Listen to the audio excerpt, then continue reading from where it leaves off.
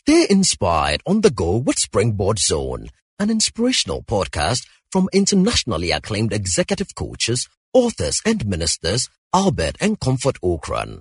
You will be inspired and challenged with strategies to consistently reach for new heights. And now, today's message by Reverend Albert Okran. Tonight, I am privileged to be joined by my dear sister, Dr. Isi Ansah, the CEO of Access Human Capital. Isi, welcome to Springboard. Thank you very much for having me. Good to see you every day, anytime, any day. Yes, same here. Right, so it's a blessing to be alive and it's a blessing to be here on Springboard, your virtual university. As we settle to look at the professional side of things, how important is this whole theme of planning for the next 10 years and drilling down what exactly you want to do, the tools you will need, the networks you will need? How important is this discussion? I think it's absolutely critical. From a human perspective, companies do strategic planning. They sit down and they map out their journeys for the next 5 years, 10 years, 20 years. If you look in the Bible, which is my frame of reference, you find in Luke 14, the question is asked, who would be so unwise to actually want to build but not sit down and plan, see the materials you have, etc. So from all angles, for me, it's important. And life changes. Things are so complex and dynamic, etc. And so if you don't position yourself to actually have some kind of structure, then you just be blown around by every wind. Right. But of course, there's also the balance, the fine balance between being too rigid so that when things are changing, you decide to change. Right. Versus, being so flexible, you might as well not have a plan. Right. So it's a delicate balance that you have to find between two extremes. Yes. Right. So when for purposes of context, what exactly is career planning? When a person says, I am undertaking a career planning exercise, what are they trying to do? Okay, so career planning, as I define it, is the intentional mapping of your career journey. So this is when you sit down and it's not just something in your head, your thoughts and ideas, because sometimes I meet people and they have all these plans, but they're all in their heads. But this is when you actually articulate these things to yourself and you're mapping out, what are my resources in terms of my interests? What's my purpose? What are my strengths? What are the constraints I have? What are the opportunities I have? Taking what you have, looking at where you want to be, ultimately. And this requires backward planning. Backward planning as in, if I want to be president someday, I need to start thinking, okay, in 10 years I want to be president of a country or of a corporation. What will I need then? What are the skills I'll need then? And then you start working your way backwards to figure out how to build those skills. And a good plan, I strongly believe in writing things down. A good plan should be written down. And the value of writing things down is you get to articulate to yourself over and over again the things you want to achieve, the things you want to do, the changes along the journey. Because as things change around you, your own interests may change. I actually worry when I meet very young people who have a very strong laser focus on what they want to do. What it tells me is they've left little or no room to grow, to explore, because I want to be this and that's it. I don't look in any other direction. But growth comes with new exposure, new exploration, new learnings. We ask them to plan. We say they don't plan. And when you plan, they say they are over-planning. What exactly is that? Balance. All right. That's the magic word. Right. So the key word so far is, balance. For me, is actually intentional. It's intentional. It's inside that deliberateness that we find the balance. But if you just joined us, this is a conversation with Dr. Isi Ansah. We are looking at professional development. We're looking at career planning over the next decade. It's under our theme or our general focus agenda 2027. What we are saying is this: in the space of that next 10 years, what exactly do you want to do with your career? And she says that career planning is intentional mapping of the journey. And I want to know the word intentional, because it's not flippant. It's not something that you do haphazardly. You sit down, like Luke 14:28, as you quoted, sit down and then plan. And then the mapping also gives me an idea of navigation. Navigation from one end to another, which she alluded to when she talked about backward planning. That means that you locate where you want to go, and then you work your way backwards to where you are now, and then begin to put the building blocks in place. Keywords: resources, interest, purpose, constraints. These are the words you should be looking out for. But let me come to you, Dr. Isa. In a complex, convoluted, competitive, rapidly changing world, how practical is it to even plan? You are saying that plan but leave room for space. But somebody is saying, listen, I just believed so strongly that I was learning to operate in a particular space. That industry has been eclipsed by a new technology that has rendered it totally redundant. How practical is it to even sit down and conceptualize 10 years from now with all the changes that are taking place? Okay, so one key thing that we often miss, and in a lot of the career coaching that I do, is one of the things I've realized. Many people plan according to the market. Right. And so somebody may sit and look and say, okay, I anticipate that IT will go in this direction or healthcare will go in that direction, so I'm going to prepare myself to go in that area. Is that where your purpose is? Is that where your interest is? Is that where your strengths lie? If you plan according to the market is changing, and you find yourself chasing the market rather than getting the market to chase you. And that's a big difference. If you plan according to your intrinsic interests, then you are setting yourself up to actually excel in that one particular area.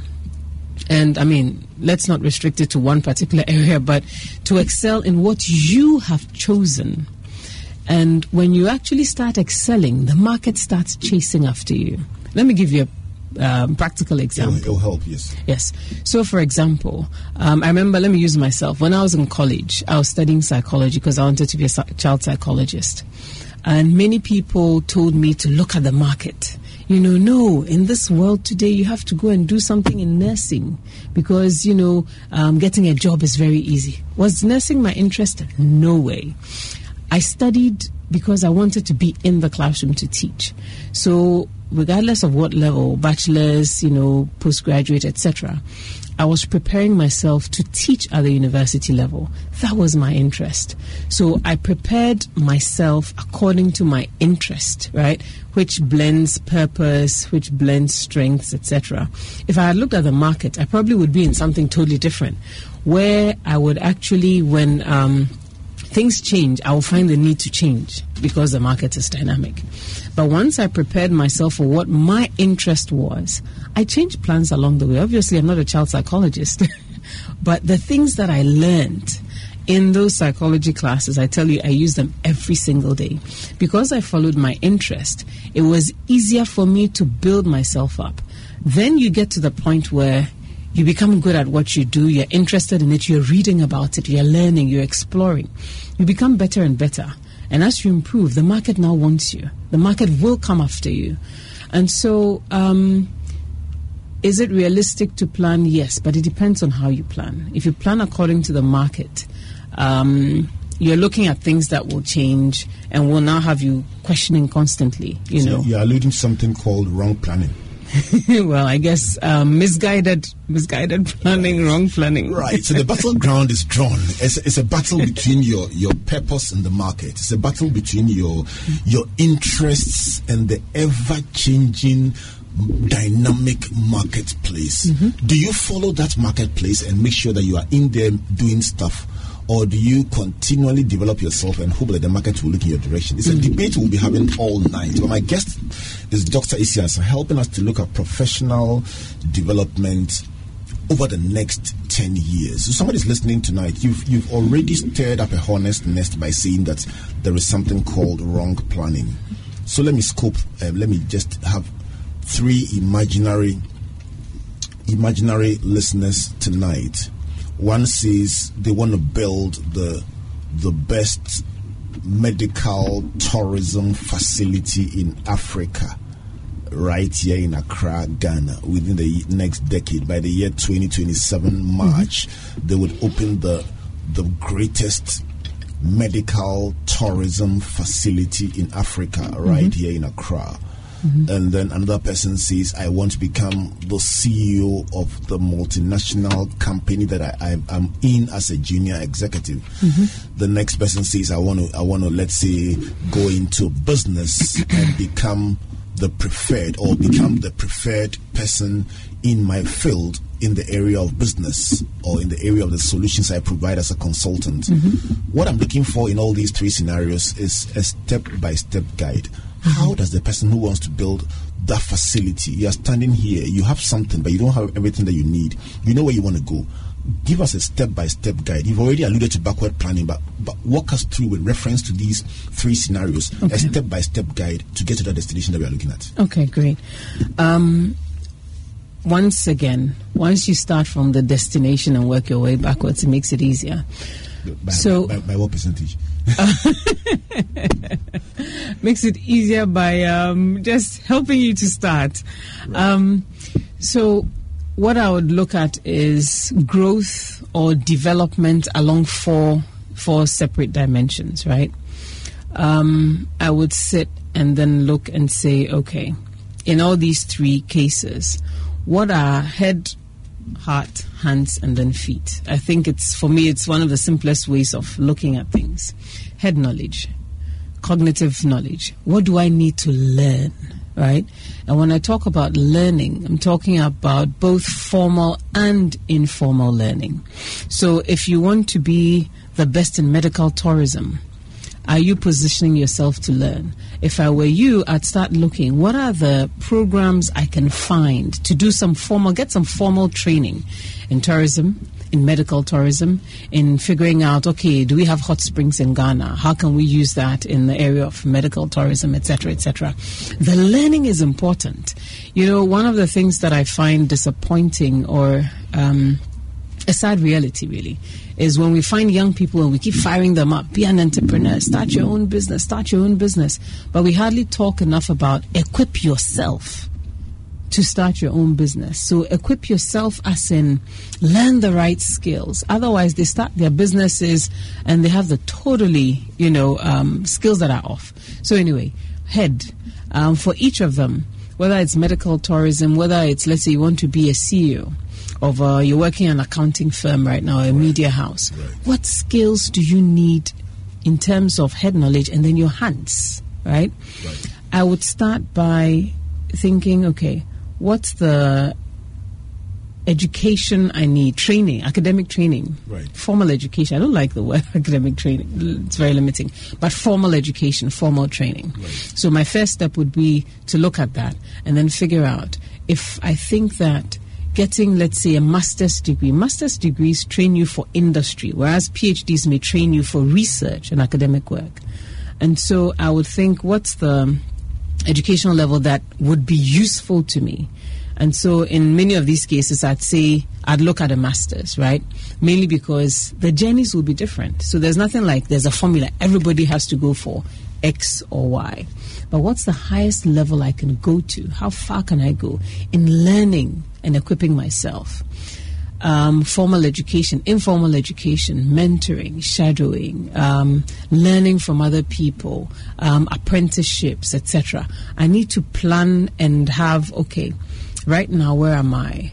What I need is all the knowledge possible. Where am I right now? And how do I build that? And then scale that up over time, right? So let's stay with the head issue and let me ask a question. So, for instance, in place of doing a master's, will there be a situation where it will be the preferred situation for the person to, let's say, relocate to, let's say, Dubai, which has a vibrant medical tourism industry, or other countries that have it, and then actually work there for a couple of years to observe on the ground how they execute?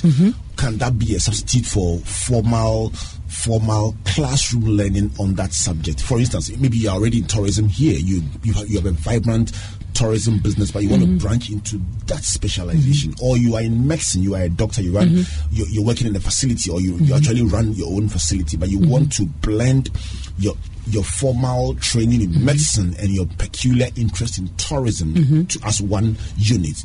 Is it possible to travel and go and actually observe somebody's practice as part of your preparation? Definitely.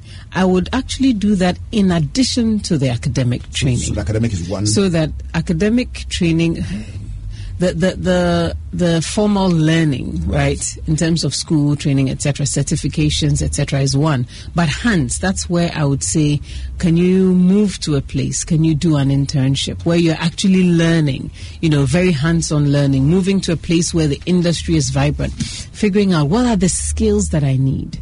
And so, for example, if I need to work in, let me look at the scenarios. If, let's say, we're doing consulting in helping people to set up their businesses, to do business research, and I want to be a consultant who is known for this, I need the hands-on experience. I need to know how to craft a business plan. I need to know how to do some level of financial modeling, financial forecasting. If I'm in any industry that needs, the hard skills, that is where I need to start thinking, okay, head knowledge is important. Hands. Can I move somewhere? Yes. Can I engage in simulations? Can I do short-term experiential, learning? And that's absolutely important. And all that comes under the head. Head and then hands. You threw in hands. Right. So I'd say head and hands. Right. Where head knowledge is not just strict classroom, but the value of the classroom learning for me, or formal learning, and it's getting information which gives you structure around your own experiences. So, for example, I've seen medical tourism. I've gone to Dubai. I've experienced it, and I think, wow, this is something I want to do. Classroom learning. Let's say I decide to go and do a bachelor's or a master's in tourism. It puts the structure around hospitality industry. Right. So it puts the structure or the framework around the experience. Right. And that takes you a step further. So observing may let you see the how, but education will let you see the why. Yes. And it helps you to understand how to craft it and make it yours. My head and my hands are being crafted by Dr. Isiansa as we explore professional development. Let's quickly look at the heart, and then also look at the feet, and then we will come on to very, very critical points for a person in seeking to become an industry leader. But let's look at where does the heart come in, and where do the feet come in? So heart is your interest level, who you are, your own explorations. So my interest in medical tourism means that when I'm buying books, I buy books that will inform me, help me to imagine and dream more in that area. It means it's all referring to how I further that interest. So if I want to be in investment banking, I should be reading, the journals that I select to read matter. There's a video of Magic Johnson, the former NBA player, and when he stepped outside of basketball, he went into business, full-fledged business, real estate, etc. And in one of his meetings with one of his earlier sponsors or business partners, he was asked, when you pick up the paper in the morning, which page do you go to first? And it was sports. He said, obviously sports. And he said, no, that's the wrong place to go. You want to be in business, you go to the business section. That's where your learning is happening. But if at the heart level, that's what I'm really interested in, then it will start showing up in my recreational choices. It will start showing up in what I want to read, the people I want to hang out with, etc. So at the heart level, it's really just pushing and deepening your interest, your passion, right? And then when it comes to feet, the feet is the planning, so that you have your timeline. So we can talk about SMART goals. So head knowledge, I figure out, okay, within the next 10 years, what do I need to know? So knowledge. What knowledge base do I need to build? Heart level, how do I further and deepen my interest in this particular area? Hands, what are the skills I need? In certain areas, I need to learn how to use Excel. I need to learn how to use new software. I need to learn how to make things. I want to make bags, beads, whatever. I need to learn with my hands. Feet, when all this is said and done, I need to plan. So that is when you sit down and you're putting timelines, right? Putting timelines. If I want to study, how long will that take me? Right. How do I map that out? And I'll say that with a caveat, though. I don't believe in planning and putting, okay, by age 25, I have to do this. By age 22, I have to do this.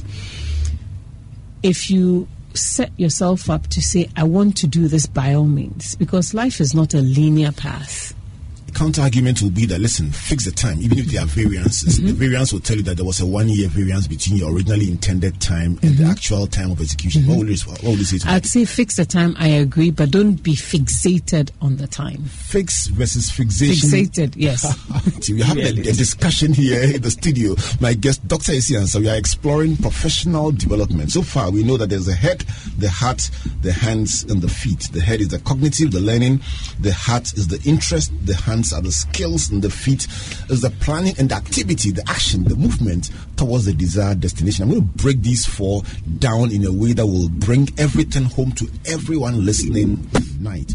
But one thing is certain, whichever area of interest you find yourself in, there is something in this discussion that will be useful for you as you begin to navigate your way towards leadership in the next 10 years. The only person who must switch off the radio is somebody who has no plan of doing anything useful in the next 10 years. Switch off the radio, because this discussion will actually stimulate you to do something and to reach out and become somebody significant over the next 10 years. But let me start with the parts that will definitely excite the interest of many people. Let me go straight to the heart part, and ask you a question. Dr. Ansah, must your career aspirations influence very close things to your heart, like where you live, who you marry, what social group you join, which recreational game you play, and which church you attend? These are heart decisions. Must your career... No, serious. Somebody says, I play golf because of my career aspirations. Must your career aspirations determine all these heart decisions that you make? Talk to me. I think this is probably one of the harder questions. Ironically, it's meant to be so. I think it's a tough question because once again, it's all about balance. You know, if let's say my career, I know that to meet people at a certain level, it's the golf course. That's where I'll meet them and get to engage. And really, that's where a lot of the business decisions are made, not in the boardroom. And so I will look out for those opportunities, perhaps pick up golfing and see if I'm interested in it. But it becomes, for me, what's the opposite of authentic? Artificial. It becomes artificial if I'm making those decisions solely because of career aspirations. Absolutely not, Dr. Somebody says, I want to be fit. Somebody says, I'm choosing between 2 equally beneficial sports to meet my fitness goals. However, this one has the added benefit of providing professional satisfaction. Yes. So what will you say to that? I agree, but... You know, it becomes artificial when, let's say, I meet you on the golf course and it's really just to talk about business, but I end up going on a path where I start pretending. Maybe I really hate golf. You know, once I tested it out, I realized this is really not me. But I start, you know, because I needed to meet you, I might get caught in a web where I pretend to like it so I can hang out with certain people, etc. Wouldn't that be the exception? I would say there's a very fine line between being authentic and being artificial. And so the broader question you asked, I'd say blend them. You know, you want to go into a certain space, test it out, enter there, the golfing. But if it's really not your thing, when you're using it just as an avenue to meet people, you're not lying to yourself, first of all. And that, well, this is not me, but there's a golf outing, I'll join them, hang out, etc. But I'm not going to pretend that, I love it. And then they're talking and then I'm kind of lost. Because that also matters. For me, authenticity is absolutely important. So recreation. Let's say I want to be... great example. I want to work in finance and investment. Recently, a friend of mine who's a peer mentor, we're talking about finances, and he says, okay, you need to find cash flow. It's a game, a board game. So try and find games that will help you, etc. So if that's the area I want to go into, recreation, even board games, that's great. If I try... So if you hate board games, then you're not being authentic by your argument. So it's about explore. Right. That's step one, explore. Decide whether this is for you or not. Don't be untrue to yourself. And know to yourself when you're using it, just to achieve a certain aim, and when you really have found that, this works for me. I enjoy it. So I can actually make sense in my engagements. I can actually go and hang out and I don't feel uncomfortable because this is really something I enjoy. So it's... Friendships and marriage, is career aspiration a consideration? Should it be? Yes and no. Yes, as in, if you're choosing a marriage partner, mainly because of the profession the person is in. No. And no. I said mainly, right? Mainly because of the space the person is in. Then we have a problem. But if you're looking in terms of what can we enjoy together, what can we share together? So you have this interest, I have this interest. That's fine. I've looked at some of the very successful models of people that I've seen that there's a lot of complementarity in relationships. And so one person has one ability, the other person has another ability, and they come together and they build a fantastic partnership, a fantastic business. So I'm saying that should it not be a consideration where you're trying to go? Let me give you a very interesting opposite. I meet somebody very accomplished who's written a book. And the person is being very modest about how she presents her achievements. And I find out that it's because the partner is uncomfortable with her success. If that was a consideration at the time she was making the choice, she may have made a different choice. But you see, it's not an issue worth exploring. No. I think there's a difference between the person's security versus interest in the same thing that you're doing. So I may not be interested in what you're doing, but I will give you my full support because I want to see you grow and develop. That's different from me having an interest directly. I don't have to have an interest to push you in your ambitions. I'm talking about it just being a consideration. Should where you're trying to go in life be a consideration in the kinds of people you surround yourself with? Definitely yes, but don't let that make you artificial. Dr. Ansah says, in all your choices, let authenticity be at the base. If not, everything that you do could be fake. Let me talk about skills. You call it the hands. So what are the generic skills that anyone who wants to be upwardly mobile? Forget about which area. It could be law, it could be parenting, it could be politics, it could be corporate space. You want to go into entrepreneurship, but you want to be upwardly mobile at the very top of your field. Would you share some generic things that one can do to build up yourself? Okay, great. So first I'd say the technology. I mean, we're in a world where technology drives everything. You cannot be an ostrich.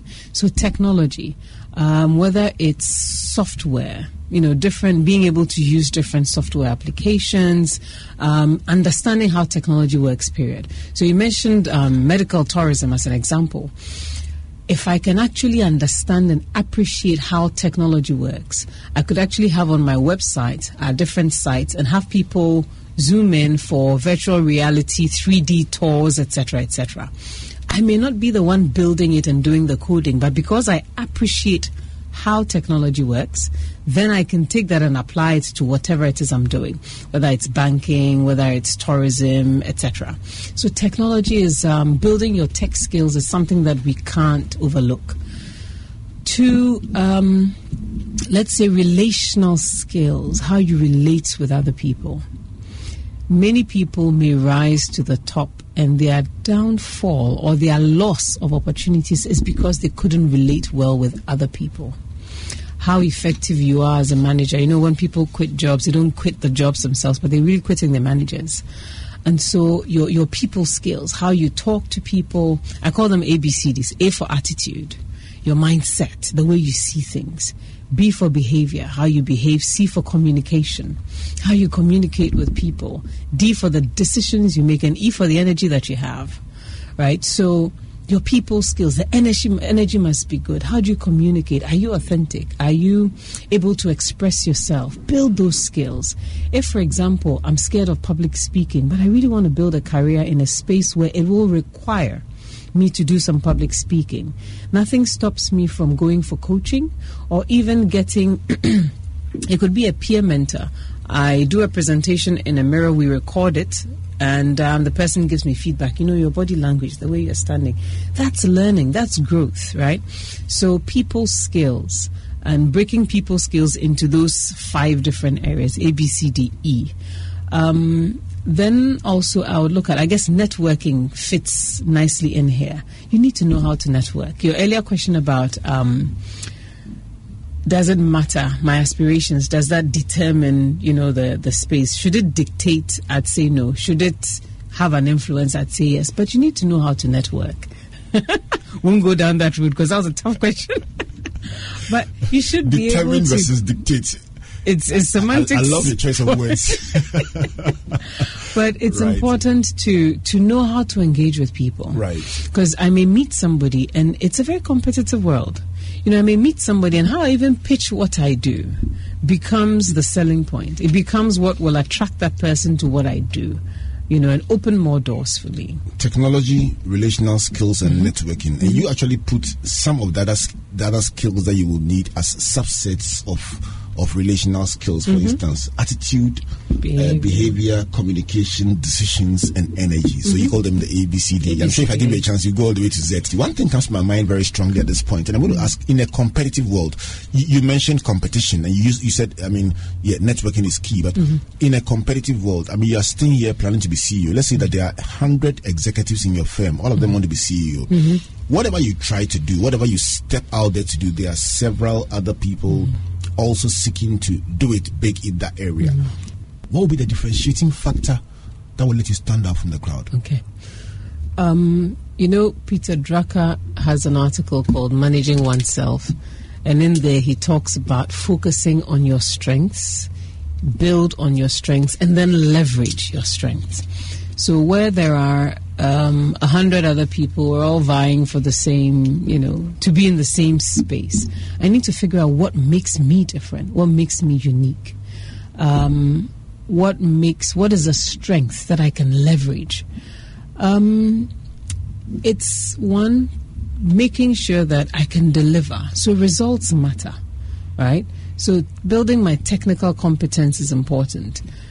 Being able to deliver is important. Having good people skills, not being fake, but being able to engage with people at the top. Sometimes people end up stabbing others in the back on the way to the top, as they try to get to the top. But keeping it real, right? And once I'm able to identify what my strength is, and I leverage that.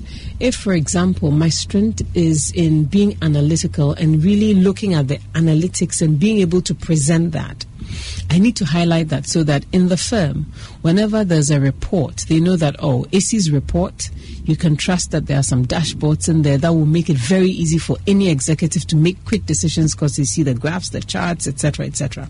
Everybody else may be just doing, writing prose. Right. So that's extra value. Yes. You have to demonstrate the value you add. Right. And leverage that and hit hard on it. Right. Is it possible that you generate value, but you don't know how to communicate that value? I'm coming close to the issue of branding. It's a subject that many do not really understand, but it's a very core part of this whole journey. Is it possible to... I listened to a video that was very interesting. It was about somebody talking about delighting the customer, and she said, if the person parks at your parking lot, clean, and you decide to clean the person's windshield, after you clean it, raising that wiper ensures that even if the person is careless and they can't, there's some people that even if you clean the windshield, they won't even see it because the problems are so many. The person was actually saying that, listen, after you clean the windshield, just taking a second to lift up the wiper ensures that the driver will drop the wiper when they come back, and that 1 second will help them see and note what you have done. And she says, that is your responsibility. If not, don't be surprised that the person will drive away and never ever get to know that you cleaned the windshield. Is that not branding? And packaging and positioning. I actually totally agree. agree with that. And I'd say some people will come, they'll put the wiper down and think, I must have forgotten this, put it down and then continue. But what I would do is to leave a nice note and say, hey, it was nice of you to stop by, glad you did business with that, and if I can slip it in there, I slip it in there and then move on. Right. Let's answer Kwesi Adobue this question. He says, you are a fresh graduate, you are a beginner, you want to go into an agri venture. Is it advisable to go as a collective, a cooperative, or as an individual? I think there are many advantages to doing it with others, but always document. Don't do this is my best friend, this is my family member, and so there's no contract. No. Start with, if you're doing it by yourself, it can be hard. If you have other people who are aligned, that's a key word. People who are aligned to what you want to do, you share an interest, then go ahead and make sure that you put in writing my expectations of you and of me, revenue sharing, input, how we're going to do this. What's the one big advantage of having partners? It takes you further. You know, sometimes your skills may be limited, right, and so you learn from them, and, you know, it builds up. Big advantage, shared skills. Critical issue, alignment. Requirement, contract. All right, so Dr. Isiansa, simple. Helping us understand what to do to build our careers for the next 10 years. Let me summarize what she said so far and then bring it home with that one big question. It's a question that if you have not heard anything in the show tonight, you must wait and hear that one. So she's been saying so far that A, B, C, D, E of the skills you will need: attitude, behavior, communication, decisions, and then energy. And then she also said that you must understand your difference, your uniqueness, and your strength if you want to stand out from the competition. She defined career planning as the intentional mapping of your journey. And she says backward planning is where you look at where you're trying to go right up front, and then you work your way back systematically. But she says if all this is not written, your effort is in vain. She quoted Luke 14 and the verse 28. She summarized this whole discussion in the framework of the head, the heart, the hands, and the feet. The head being the learning, the heart being the interest, the hands being the skills, and the feet being the planning and the action. Dr. Isiansa, what will be, in your opinion, the 3 greatest setbacks to the careers of people heading towards the top? Let's close on that one. Okay. One, you know, I listed many, and one thing run through all of them. So I'm tempted to summarize it in just one. Right. Pride. When I say pride that keeps you from learning. So initially I had down not learning, not being open to new things, not exploring. Right. But of course, when I think I have it all, I know it all, then of course that stops me from learning, stops me from networking with people who could be a blessing or who could be partners. It stops me from going back to school because let's say I'm 45 and I don't want to go back into a classroom to sit with people who are younger than me. And it's still pride. It's still pride. Right. You know, so I think pride can be a major setback. Right. The other thing would be, for me, lack of discipline. And I say that because when I look at people, I mean, many of the people you have on your Springboard show, the road show, on this program, a lot of the people I learn from have routines. Right. You know, solid leaders have routines. Almost boring, but consistent. Yeah. When you listen to Martin Mensah, you listen to people as they speak and they tell you, well, I do have a routine. I wake up at a certain time, I do certain things. There's a certain level of discipline, you know, that shows up. Being punctual, etc., responding to emails. So for me, discipline, and so the lack of it can be a major pitfall. And it's something that many of us may struggle with. Right. You know, just forcing ourselves to stick to discipline. The other thing I had still goes back to pride. Lack of learning. You know, lack of learning. So pride can be a pitfall. Lack of discipline. Right. And lack of, let's replace learning with exploration. Right. So pride, lack of discipline, and failure to explore. These 3 things. Well, if you didn't learn anything tonight, these are the 3 things that could destroy your career or your professional development over the next 10 years. I've been speaking to Dr. Isiansa, helping us to understand how to position yourself for advantage in the next 10 years. I have a word counter on my dashboard, and I counted a word that appeared 17 times. So in the next 10 seconds, I'm going to ask you to explain how big is this for you, and why did you use it about 17 times? It is the word authentic. you used the word authentic, and then at a point when you had used it too many times, you used original, then you used real, then you used unique. In all this, how big is authenticity in 10 seconds? Life has many complexities, and you're either going to be blown about by the wind, or you're going to stand your ground in being authentic. And that's how you deepen your roots. If you are not authentic in the next 10 years, your fakeness will be exposed along the line. We'll talk about this again. Definitely we should. We've been talking about Agenda 2027, the professional development side with my sister and my friend, Dr. Isi Ansah. My name is Albert Ocran, supported by Comfort, Matthew and Amos, saying God bless you, God bless you, and God bless you. Good night. Thank you for listening to Springboard Zone, an inspirational podcast by Albert and Comfort Ocran. Like our Facebook and Twitter pages at Albert N.E. Ocran and Comfort Ocran A for free resources and information about our itinerary, conferences, and media broadcast. For speaking appointments, email albert.ocran@icloud.com or SMS or WhatsApp us on +233 24 99 99 000. You may also subscribe to www.albertocran.com, amazon.com, or your favorite online bookstore for copies of our inspirational books and audiovisual materials. Until we come your way again, always remember, you are blessed indeed. Searching, the light has come.